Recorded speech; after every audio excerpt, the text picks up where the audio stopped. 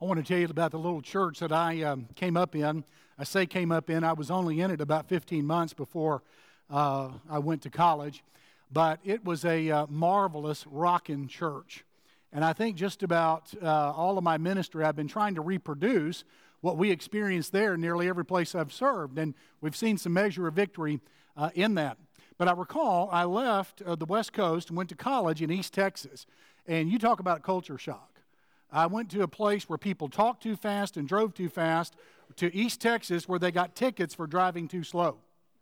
And that's how it was there. But I recall that several times a year I would fly back and I would go back to my home church and I would visit, and it was just as warm then as it always had been. And I recall the year I took Sherry Michelle to meet my family and to meet my home church back in 1990, I believe it was, that it was still just as warm. And what you need to understand is that no one that I came up in the youth ministry with was there any longer. They were all gone. This was a small town, and when you finished high school, you did like I did, you scattered, and you went some other place, usually to school, some to work, many into the military. But when I went back to my home church was still there, because not all of my relationships were with teenagers and now college students. Many of my relationships were with staff and with deacons and deacons' wives and deacons' families, Sunday school teachers, Sunday school members and other classes. In other words, what we're finding today is that anywhere from 70 to 85% of kids who finish high school drop out of church after they finish high school. I was never tempted to do that, because I think some of that is due to the fact that when they finish a church, many of those they go to church with scatter and they don't come back. And so when they do come back, their church is no longer there because they weren't connected to people older than them. That was not the case when I went back. And do you know something? To this day, many of those deacons and people that are still living still pray for me. And I'm Facebook friends with them. It's the most remarkable thing, that even after more than 3 decades, we are tight and we walk as best we can with one another. Well, with that, I want to ask you to join me in Proverbs chapter 27. And I want you to understand as we look at this text that everyone is vying for this generation of children and students. Everyone wants them except some churches. Everyone wants them. And you know who's going to get them? Are the secularists going to get them? Are the anti-God forces going to get them? Are the political parties going to get them? Are those that are misguided about theology and doctrine, morality, and other areas going to get them? I'll tell you who will get them. Those who will get them are those who want them the most and will plan to reach and keep every one of them. I want to make it abundantly clear that here at Beach Haven Baptist Church, we do not want merely one generation, we want them all. That's what we want. And we will specifically, intentionally, purposefully, zealously, and financially organize ourselves to reach and keep children and students so that they will become faithful young adults. Whoever wants the next generation the most will get them, is what Michael Catt at Sherwood says. And together, we can reach and keep the next generation if we intentionally shape our church to do so. So what must we do to intentionally shape our church to reach and keep the next generation? Well, the first thing is this, and it comes from the text, verses 5 through 10. And that is, embrace them as friends. Too often, it can be that adults put themselves into an adversarial relationship with children and teenagers. Maybe not those in their own family. Well, maybe the teenagers. But not necessarily the children. But so often in groups and organizations, there can be something of a competitive adversarial spirit that develops between adults and children and students. And that is because the adults don't like the kids' music, they don't like their hair, they don't like their tattoos, they don't like their names, they don't like their manners. And listen, you need to understand, it is a difficult time to be a child or a teenager, far more difficult than what it was for you. For many guys like me, one of the most difficult days of my life is when I discovered I was not going to be a professional ball player. That was 10 months after University of Houston talked to me about coming on scholarship. I think I had a really good week that week at baseball camp, unlike anything before, and at that moment, my skills stopped developing. I had to face the fact I was not good enough to go. I just had a fluke of a week. I'd had a strange week. For some teenage girls, the worst day in their life is when they discover that there's no possible way they can be mermaids. And a variety of other things. You think that all that goes into being a teenage girl. I mean, you've got hair, you've got makeup, you've got eyes, eyeliner, mascara. It takes half a day for some of them to get ready. Not necessarily because there's something deficient about their appearance. There certainly isn't, but that's just what they do. It is a tough thing to be, and that's just one area of being a teenage girl. And then you discover you can't be a mermaid. It's tough. Ladies and gentlemen, let me make it abundantly clear. What kids need from churches are not critics, but lifelong friends from adult generations. And at Beach Haven, they will have them. Verses 5 through 10.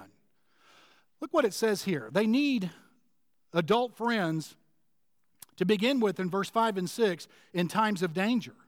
Open rebuke is better than love carefully concealed. There's some people very introverted with their love. And instead, they should be very gentle in a rebuke when it's necessary. Because verse 6 says, faithful are the wounds of a friend, but the kisses of an enemy are deceitful. And Jesus could say, amen. That's what Judas did to me. They also need older adult friends in times of displacement. Like a bird that wanders from its nest is a man who wanders from his place. A bird away from a nest is very vulnerable and doesn't have the sight or the warning of other birds in the nest. Ladies and gentlemen, we've got a city that is full of birds away from their nest. They're called university students and college students. And they need attention. So they need these things in times of danger. They need these times of older adult friends in times of displacement. They need adult friends in times of decision. Verse 9, ointment and perfume delight the heart. That will relate to worship. And the sweetness of a man's friend gives delight by hearty counsel. No one is better off with just one mind going into a decision.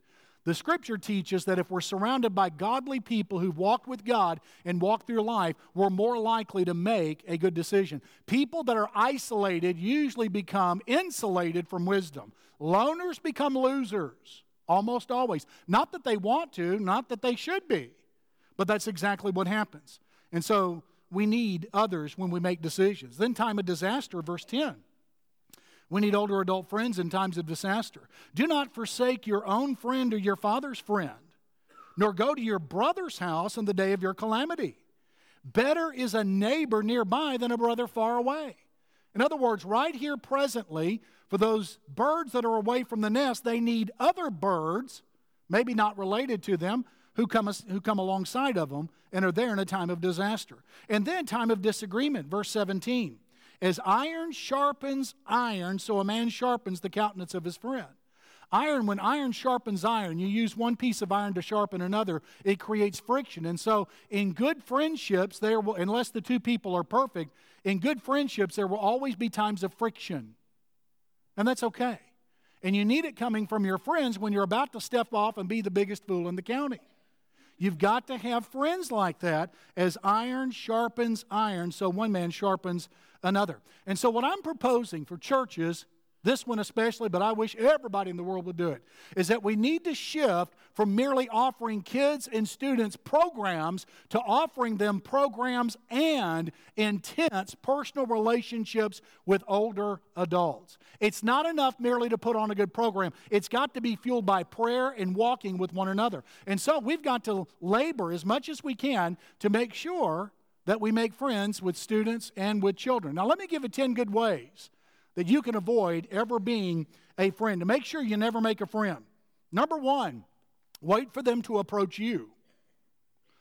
Wait for them to approach you. Good friendship is built upon someone taking the initiative, and older adults are responsible. Then second, do not greet them. Don't greet them at all. And when you do, make sure your handshake is as weak as it can be, or it's so strong you nearly break their hand. Then avoid any eye contact. Then do not use their name. Then talk a lot about yourself. And when they talk, act bored. And then when they say something you disagree with, disagree vehemently. Oh, that'll win them over every time. Then don't smile. And then when you break up the conversation, don't say goodbye. And then be frequently absent. Oh, I could say something about that. I heard about this leader of an organization that was talking to the members of the organization, urging them to be faithful to their meetings. He said, "We don't need you if you're not fully committed. You cannot be absent if you want to be part of the group." And that was a football coach talking to his football team. Do you know there are some coaches, in fact, I would say all of them, that have better attendance from their football players or their ball players than churches do church.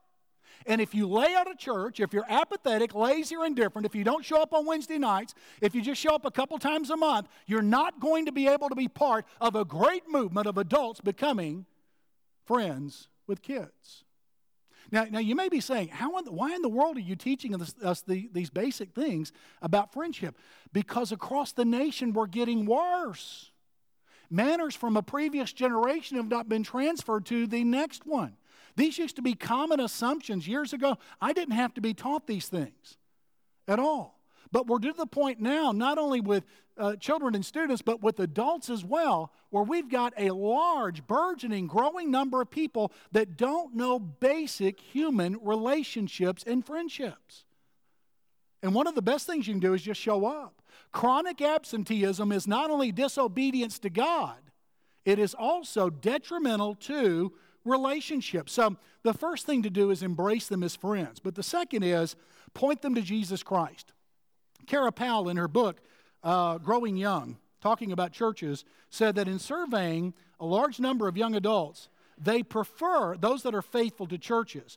Of the three members of the Trinity, Father, Son, and Holy Spirit, they really are thrilled when churches emphasize Jesus. I find that remarkable. There's not to say anything against talking about the Father or the Holy Spirit, but ladies and gentlemen, that is a value among those students that is precisely fit for the New Testament. Point them to Jesus Christ. Now, there's a need to do so that surfaces in verse 7 and in verse 22. In verse 7, they're desperate. A satisfied soul loathes the honeycomb. Have you ever eaten so much that you can't stand to have another bite of food? You say, well, yeah, every time I eat.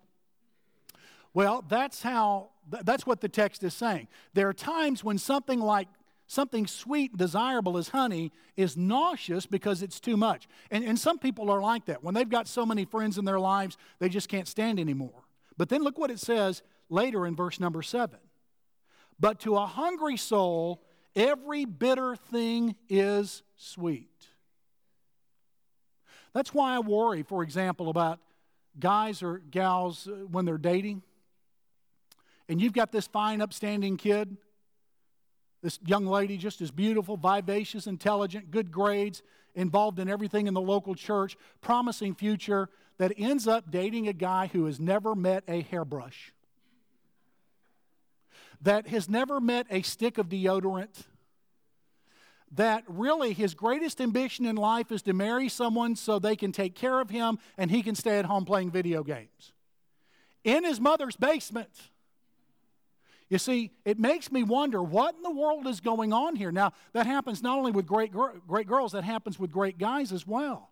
Ladies and gentlemen, the reason you see so much strange and odd behavior on the part of so many that are young is that their souls are desperate. They don't have a walk with God. They've never had a significant walk with another adult. And so they're more like the last part of verse 7 than the first part. And so they're desperate, but then they're just naturally depraved in verse 22. Though you grind a fool in a mortar with a pestle, along with crushed grain, yet his foolishness will not depart from him. In other words, you could beat someone down so much and foolishness is still going to stay in their heart. Now, for those that give their hearts and lives to Jesus Christ, they have the counterbalance of the presence of the Holy Spirit, and greater is He that is in you than that natural depravity that's in the heart. Proverbs 22:15 says it this way, foolishness is bound up in the heart of a child. And so there's a natural depravity. Now, someone came to Vance Havner one day and said, I don't buy this doctrine of depravity. I don't swallow it. He said, you don't need to swallow it. It's already in you. The moment you're born depraved with a tendency and attraction, infatuation, fascination with sin.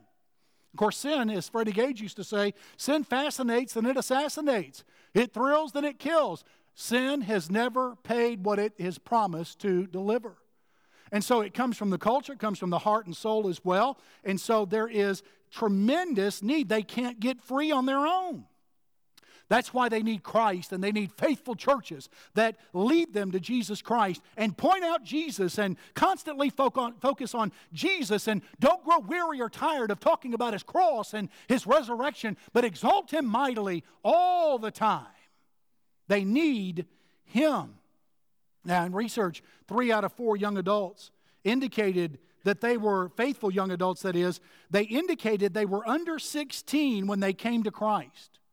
And then another factor, faithful young adults can point to a moment in time when they gave themselves to Jesus Christ. Let me ask you, do you remember when you gave your life to Christ? Do you remember the point in time when you did it? You may not remember the date.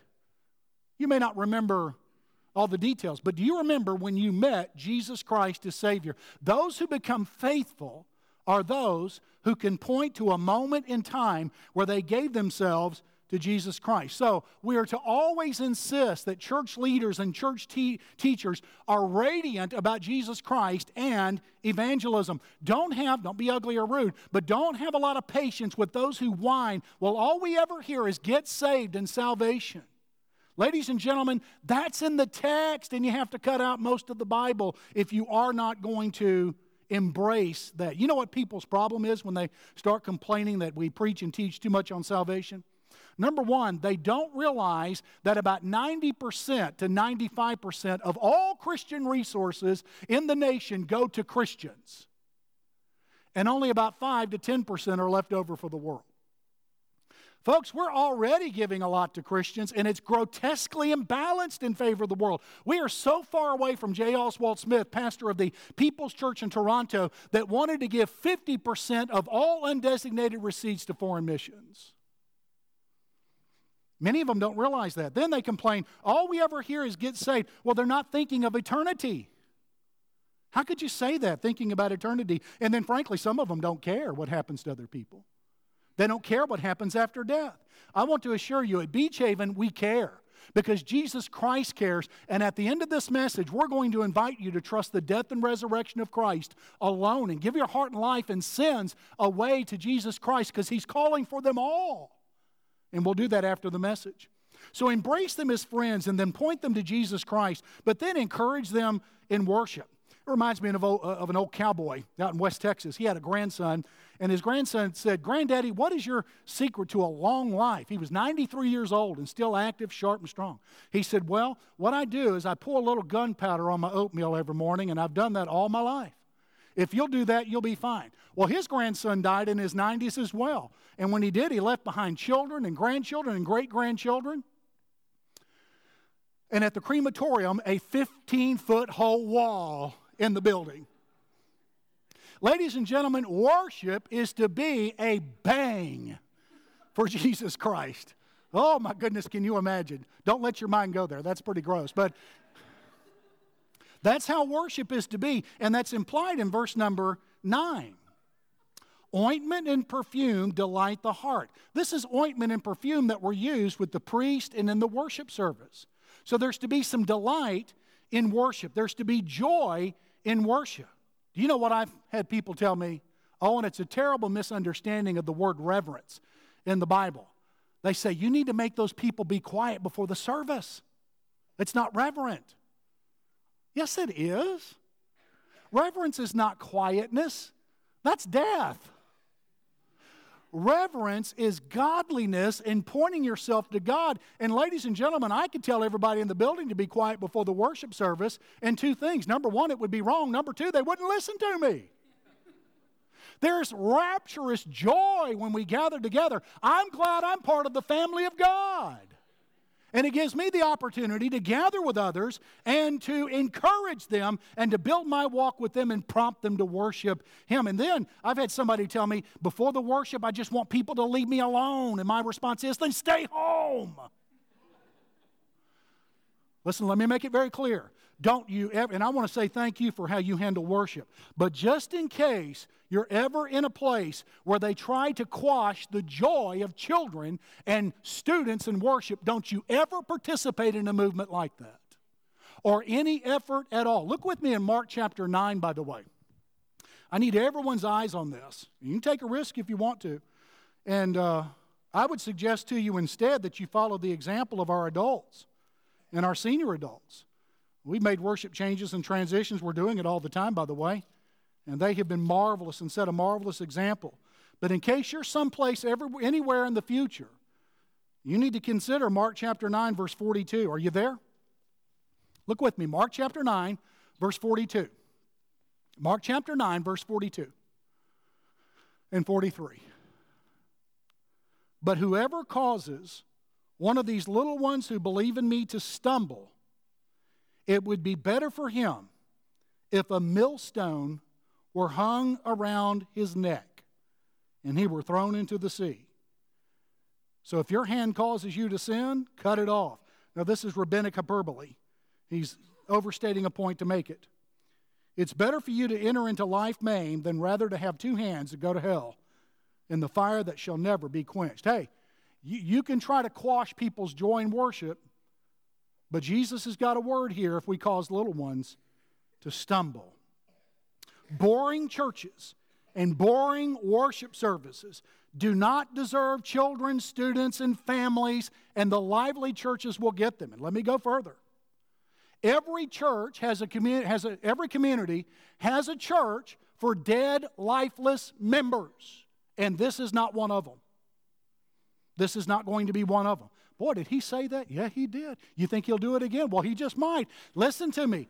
This is not a dead, lifeless church for boring, dead, lifeless members. We're going to magnify Jesus Christ as if He was crucified yesterday, raised today, and coming back again tomorrow. That's where we are. So encourage them in worship. Fourth, guard them as a flock. Now, sheep are needy. In verses 23 through 27, talk about this. That's the background of this. Sheep are needy. They get lost even when their home is in sight. They're unable to find their own food and water. They are helpless and defenseless against pests and predators. Not merely the predators, but also the pests. Now, verse 23 through 27 say that we've got to guard them. Look with me there.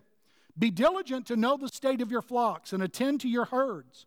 For riches are not forever, nor does a crown endure to all generations. In other words, you need your flocks to keep supplying what you're doing. Because riches aren't forever. A crown doesn't endure to all generations. When the hay is removed and the tender grass shows itself, and the herbs of the mountains are gathered in, that's their feeding ground, well, the lambs will provide your clothing, and the goats the price of your field. You shall have enough goat's milk for your food and for the food of your household and the nourishment of your maidservants.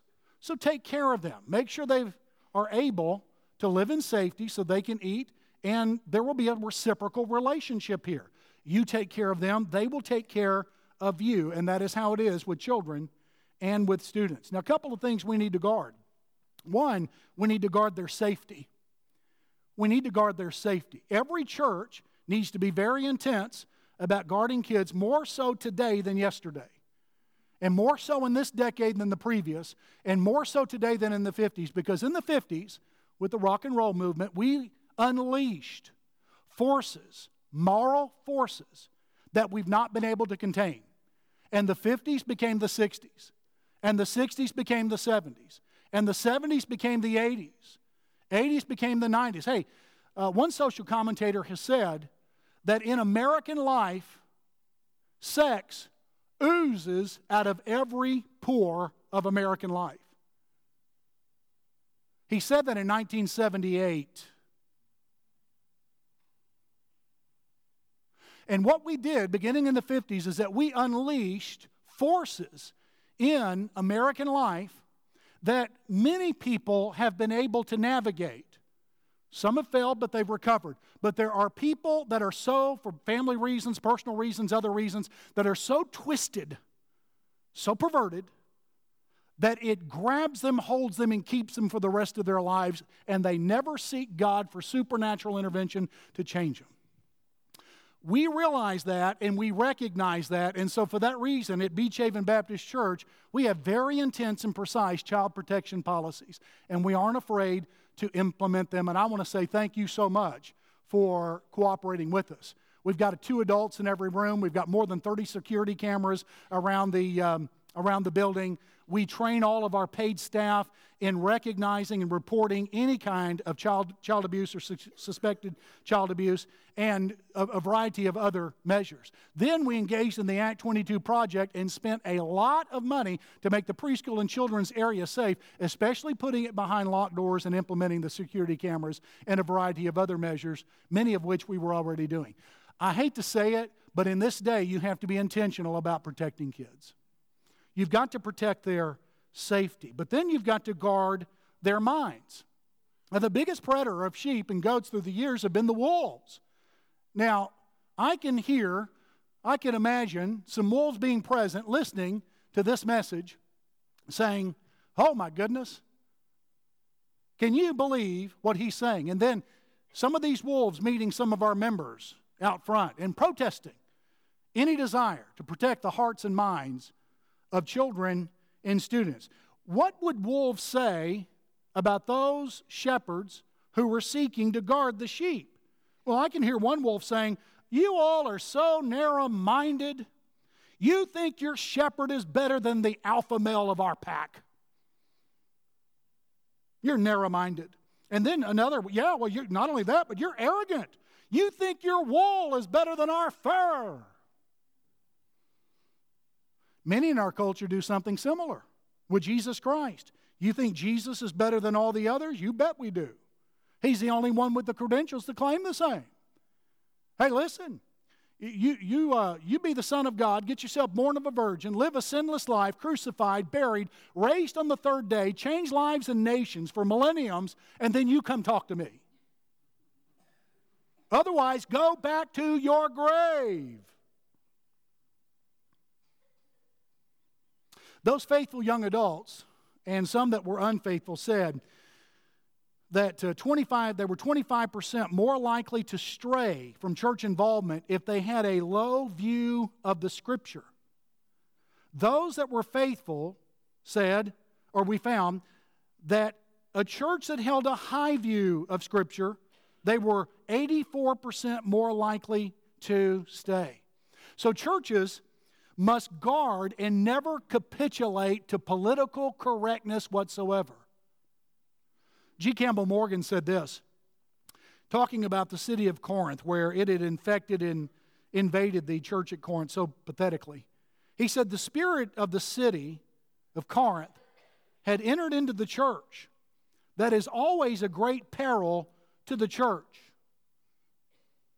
Now, we are sometimes told that we need, as preachers and churches, I would say, to catch the spirit of the age.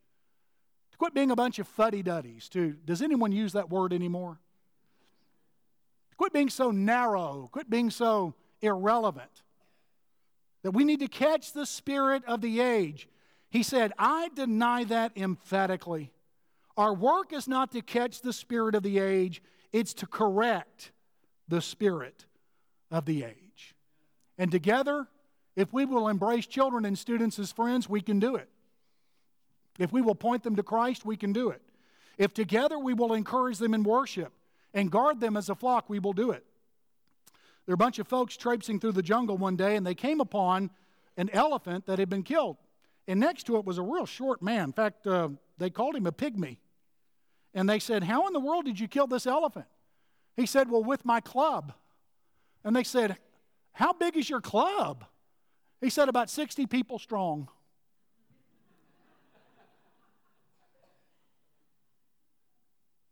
Ladies and gentlemen, when we bond together and unite together, there is nothing that can keep us from building children and students into faithful young adults. And we need to have a big club. If we shape ourselves intentionally to do that, we can. And so let us labor, let us pray, let us give, and let us strive with as much intensity and holiness and joy, so that when our days are done, they will say about Beach Haven, they love kids and students. Now, you can do that today, and I want you to. And look, you don't pay me to ignore me, so listen real carefully. Okay? Right after the service, I want you to do this today. I want you to practice the 3-10-20 rule. 3-10-20.